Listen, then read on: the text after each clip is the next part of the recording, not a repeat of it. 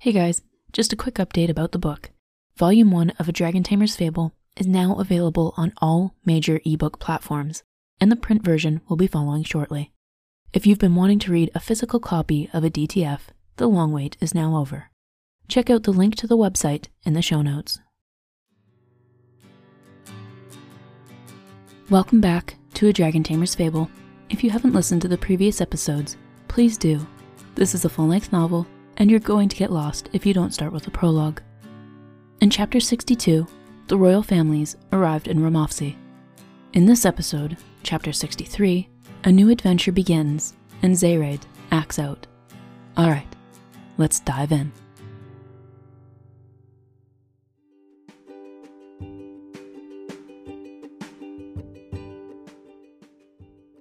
If one thing was for certain, it was that Navali was thrilled to be in Ramofsi. Her parents had no need to be concerned. The future ruler took to the land and its people instantly. The Ramofsian elves adored Navali in turn. She was polite, intelligent, and classically beautiful with her flawless skin, slender build, and pointed ears. Her parents noticed how her accent had improved, to the point where she could easily pass as a native of the country. It was bittersweet to see her flourish so seamlessly. Lord Mackeel awaited the royal families on the castle grounds in Low Mountain. He fawned over each of the children, though the boys were becoming men, and welcomed Fauna to his brother's country cordially. Forgive me for saying so. Fauna kept her hand in his. But I have a sneaking suspicion that your presence means you'll be talking about business. Lord Mackeel pressed her hand gently before letting go. You aren't wrong, but my foremost and truest intention was to welcome you here. You will have to visit me in Oster next. Lord Auril clicked his tongue at his brother and scolded him.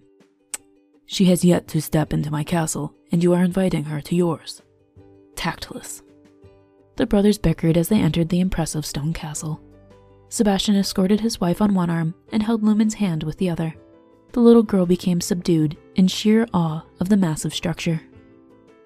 This is cool, isn't it? Odax whispered to Zayraid as they straggled behind the group. The Elvish kings were giving them a full tour, and truthfully, the boys could have cared less about the tapestries and stained glass anecdotes. I guess. Zayraid wore a silver circlet to indicate his nobility. He wore it well. There was no doubting his lineage from the way he carried himself. This is where your mom grew up. It tells you a little more about her past. Odax saw how disinterested his friend was in the topic. What's wrong? Nothing. The crowned prince replied quietly. Before Odax could press him further, the doors to the library opened. Both of the Owler children's jaws dropped. Lumen ran ahead and craned her neck to see the intricately painted ceiling. Dad, how did they ever drag you away from this place? Odax exclaimed. It was only a half joke. Kicking and screaming, no doubt, Fauna murmured, floored by the millions of books contained within the cavernous library. I'll be right back. Seb disappeared. You shouldn't have let him go.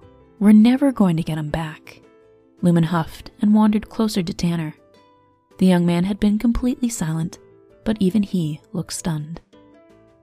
Sebastian led someone back to the main group, speaking with her cheerfully. He introduced her as Letta, the librarian. Though she didn't enjoy the attention she was being given, she was secretly relieved to see the Great Tamer again. She had feared his visit when he was younger would be the first and last time she would ever see the Rhydonian regent. Dad, can I go read, please? Odax asked after they had been introduced. Oh, this child is undoubtedly yours. Letta smiled softly at Odax. Have you finished your tour of the castle? Odax shoved his hands in his pockets and shrugged. No, but there's books here. Odie, you can read later. Fauna raised an eyebrow at him. His focus had already been displaced. How long would it take to read all of these? He murmured, wandering away. His mother sighed. And Tanner politely asked Letta, do those books need to be shelved? He gestured to a large stack on an oak table. Oh, yes, someone was researching earlier, and I have yet to put them away. She cast a mildly annoyed glance to Lord Auril. Let me carry them for you. Tanner picked up the massive stack before she could refuse. Lumen told her parents, Valley is going to show me to her room, then we're going for a ride. But... Fauna trailed off. The children dispersed. Zayraid tagged along with Odax, too. Well, I would very much like to finish the tour. Fauna felt slightly embarrassed. They ended the tour in the lone courtyard in the center of the castle, and the exotic flowers drew Fauna's attention like a bee to honey. You're no better than your kids, Seb teased, but Fauna waved him off. She began a conversation with the gardener, who was surprised at her comprehension of the flowers and Romofsian language.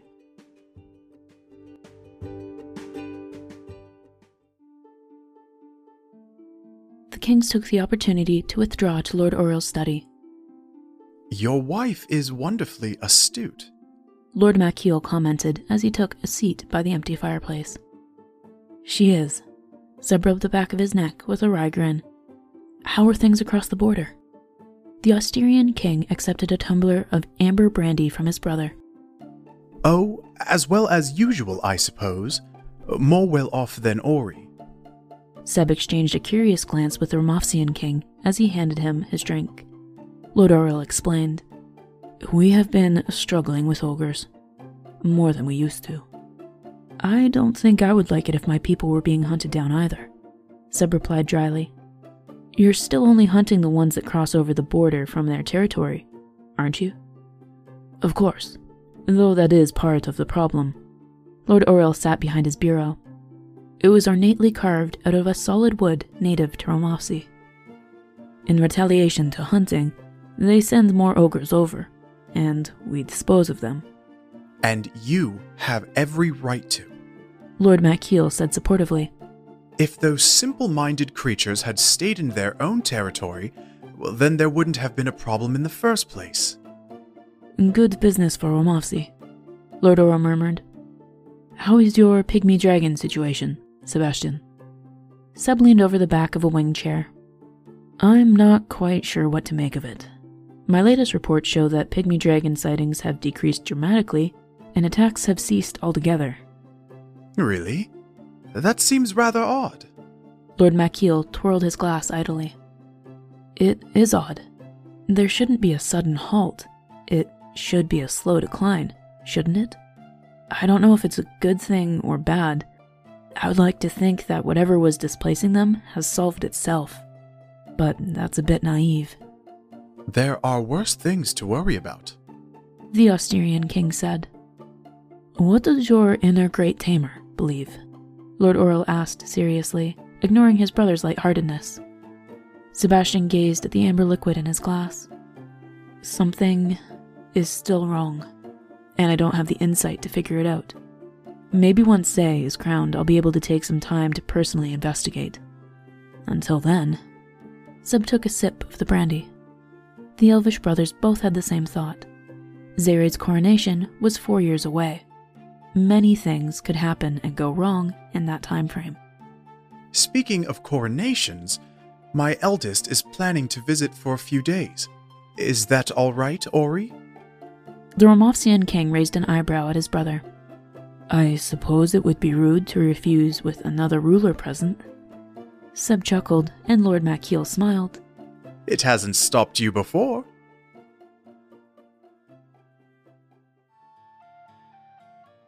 Sebastian rejoined his wife later and took her for a stroll through the gardens surrounding the castle. They were meticulously maintained, and he took a great amount of pleasure in listening to Fauna rave about the gardens. He whistled softly and enjoyed the warm sun on his face. What a difference from the cool spring and Rhydon. They heard a loud chirp, and Seb was tackled an instant later. The king dropped to his knees and laughed as a pygmy dragon licked his face and pawed at his chest. It's you! You remember me! Sebastian stroked the dragon's sapphire-colored scales. She arched her back and chirped enthusiastically. This girl wouldn't leave my side the first time I visited. Seb smiled at Fauna. She's rather beautiful. Fauna eyed the dragon timidly as it perched on Seb's shoulder. Isn't she? Sebastian held out his hand to his wife. The pygmy dragon was unbothered by Fauna being near. She swished her tail and her chest rumbled contentedly. Come on, You were telling me about those pink flowers. Odax had been eyeing the grand piano in the dining hall since they sat down for dinner. It was only when his father was pestering Lumen that he saw his chance to use the instrument. You never, ever sing for us. I'm starting to think you're unable to. Lumen rolled her eyes at her father. Don't be such a drama queen. Obviously I can, because I go to my lessons. Right, Auntie? Princess Felicita lowered her teacup. You do. Perhaps it would be a nice treat for everyone else to hear you. Lumen hesitated, and Odax pushed out his chair and stood. Come on, Lou. I'll accompany you. That way you don't have to be alone. I'm not afraid to do it alone, Lumen protested hotly. Care to prove it? Odax asked coolly. Lumen narrowed her eyes at her brother, and Tanner dabbed his mouth with his napkin to hide a smile. Fine. She started to walk over to the wooden grand piano and glanced at her brother when he didn't follow. Oh, did you want my help? He grinned smugly. Odie, don't pester her, Fauna chastised. He pulled out the bench and began to play a song. The siblings bickered over which song to play, and Lumen mumbled something about, not that key. Lord Auril appreciated what a rare event it must have been to have not only their parents, but the rest of the Rhydonian family watching keenly. I'll start the verse and you jump in when you want, Lou. Odax played beautifully and sang just as well. His voice was highly trained by Felicita, and he wasn't shy. His mother often requested songs from him while the family sat in the library after dinner. Lumen now joined her brother at the chorus, harmonizing effortlessly. Her voice was powerful, on pitch, and wonderfully clear for a girl her age. Fauna listened to her daughter in amazement, and her husband leaned over. Don't look too surprised or you'll scare her away. Fauna smacked his arm, though Sebastian was delighted too. His children sounded wonderful together, and they would only improve with age. Do the one that sounds like this. Lumen played a few notes on the piano after the first song, and Odax jumped in without missing a beat. Both children looked rather happy to be performing together, especially since they didn't do it often anymore. Lord Makil mentioned quietly, It's quite admirable that your children get along so well. Mine constantly bicker. He shot a meaningful glance at Grimmin, who was standing guard at the other end of the room. Grimmin's ear twitched. He had heard his father. We're very lucky, Fauna agreed, and Seb kissed her hand lovingly. You two get along well, do you not? Lord Auril asked his grandchildren. Nivali nodded without a second thought, and Zered mumbled, Speak only when spoken to. That's my motto. Zay, Felicita chided. Well, it's true. He doesn't talk often, Nivali pointed out. What's the point? You would only correct me. Nivali thought for a moment. Yes, that's also true. The 14-year-old pushed back his chair and excused himself. Felicita lightly scolded her daughter and went to stand. Kael's hand on her thigh stopped her. Odax and Lumen had finished their song, and Odax was already following his friend out of the room. Tanner excused himself as well. Lumen held her head high as she sat down at the table. There. I've done something good, so now you can't get mad at me the next time I do something wrong. That's not how that works, her father sighed.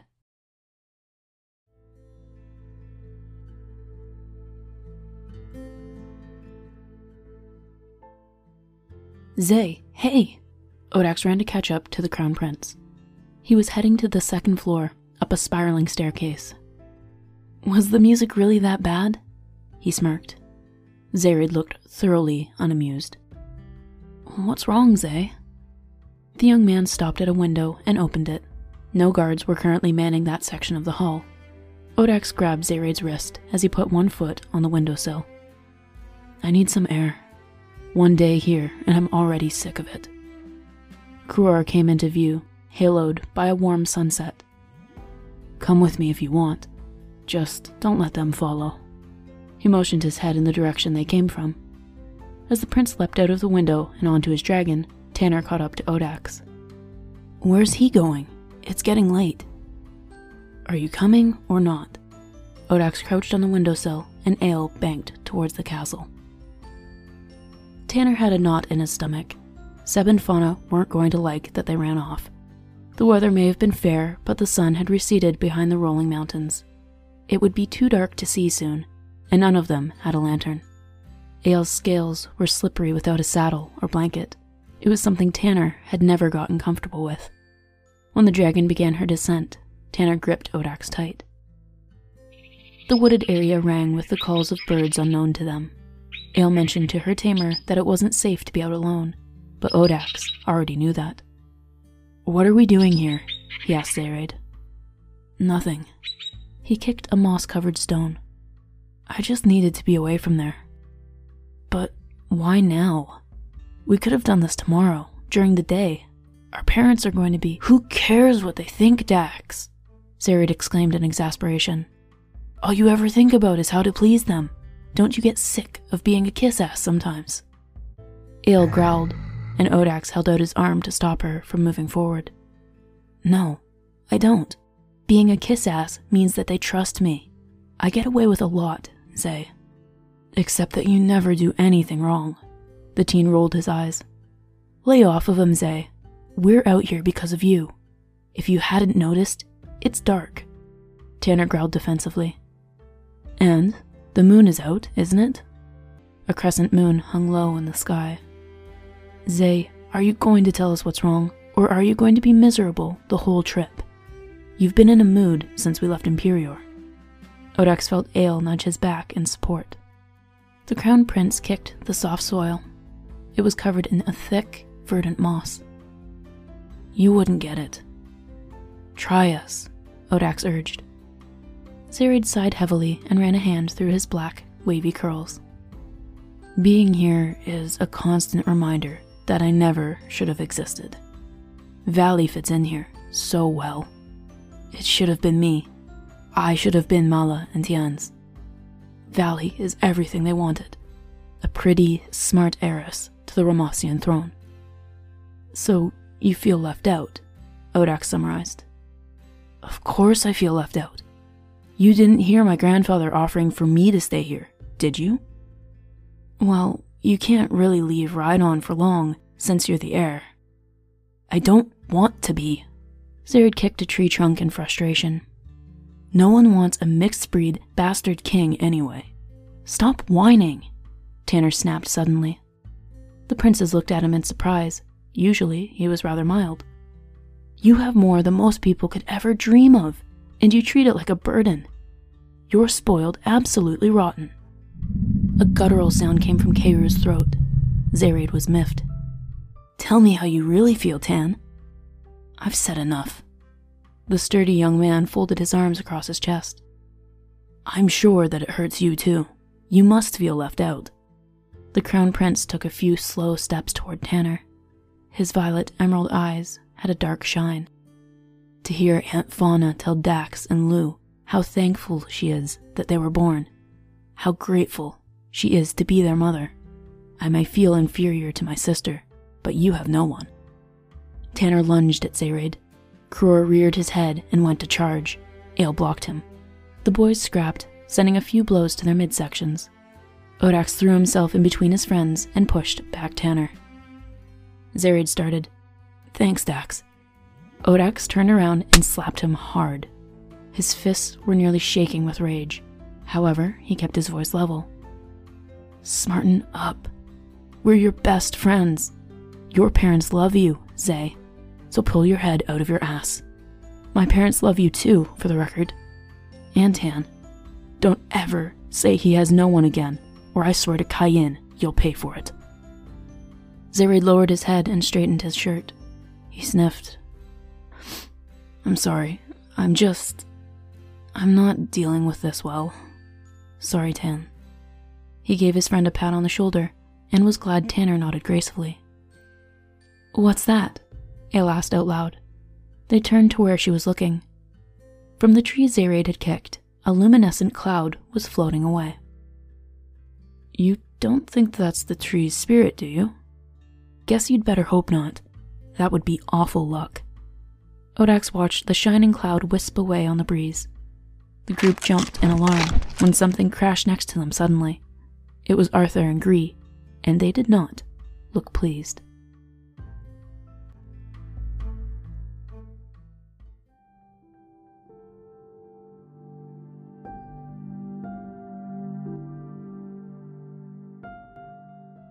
Kyle and Sebastian were waiting for them at the raised portcullis.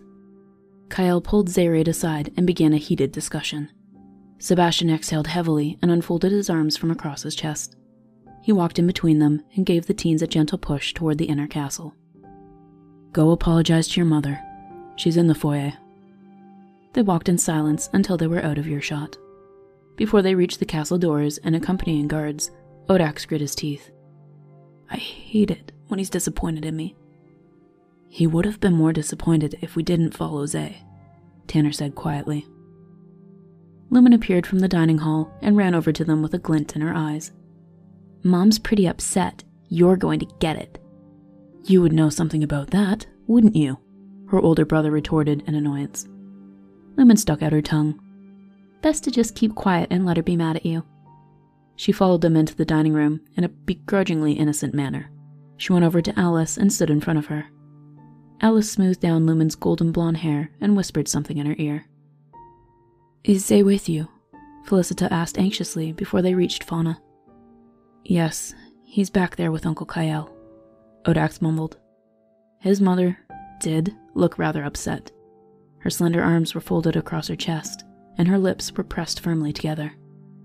They halted in front of her with their heads bowed in shame. "Are you two all right?" the Regent Queen asked worriedly. The boys dared to look up. "We're fine, Mom." She kissed both of their heads and fussed over Tanner. "Don't let them drag you out with the dragons if you don't want to, sweetheart." "I know," Tanner blushed. Lumen was fuming. "How come they're getting off so easy?" she exclaimed. "Because unlike you, they rarely make mischief or sneak off," Fauna replied coolly. Lumen was unscathed by the comment. She shrugged. "Well, what can you do? Girls will be girls." She walked off with her head high, and Alice and Vivian forced back smiles. Fauna considered giving her daughter a piece of her mind, but Tanner asked her quietly, "Fauna, the trees out here, why do glowing clouds come out of them?" The Regent Queen was mystified by the strange question. Thankfully, Nivali's pointed ears heard Tanner's question as she entered the foyer. She strode over with a confident air of authority. "That's how the trees out here germinate." She knew from Tanner's furrowed brow that he didn't understand. "That's the spores they send out for emergency pollination, actually. It happens when there's a threat, like fire." The boys exchanged sidelong glances. Apparently kicking the trees was enough to startle them into germination. "I've always wanted to see it because it's supposed to be very pretty. What was going on when you saw it? Where were you?"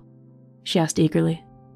Their conversation was interrupted by Zared, who came in and apologized to Fauna for the trouble he caused. The boys followed him out of the foyer, avoiding the rest of the conversation with Nivali.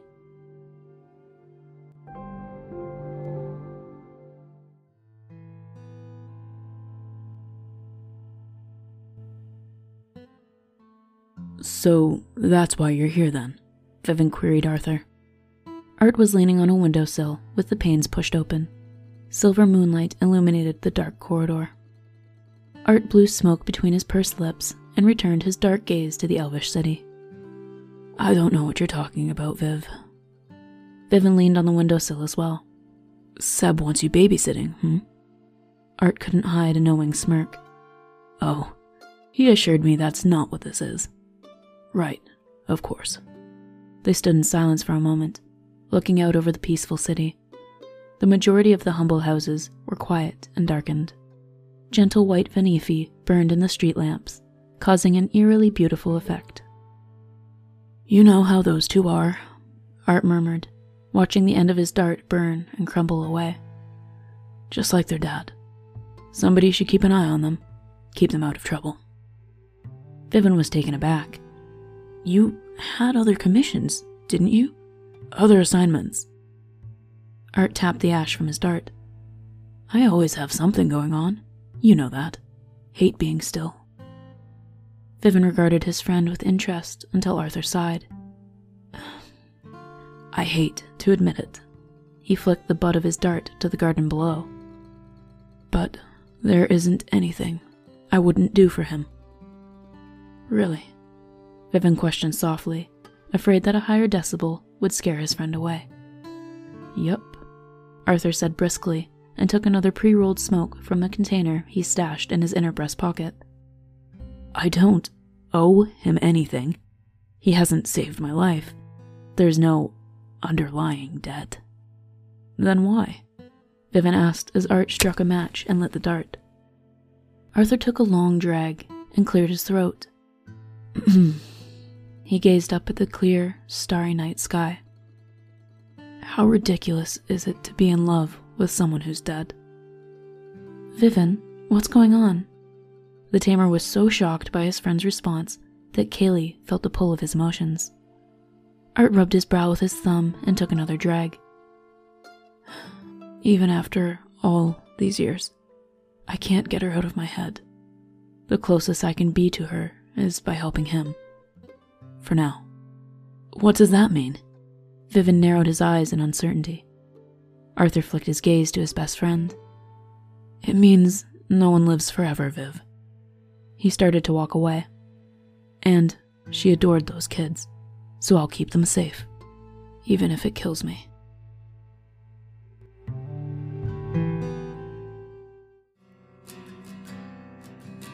Thanks for listening to Chapter 63 of A Dragon Tamer's Fable, and thank you for supporting the podcast so far. I hope you're enjoying it. If you are, please share, subscribe, and review wherever you get your podcasts. Reviews help more people find the podcast, so it's a huge help. And if you're able to give a DTF an extra hand, please check out the merch and support tabs on the website. To stay up to date on content, check out a DTF podcast on Instagram or Facebook. As always, feel free to email dragontamerpodcast@gmail.com. I'd love to hear your thoughts, so don't be shy. Until next time, keep slaying anything but dragons.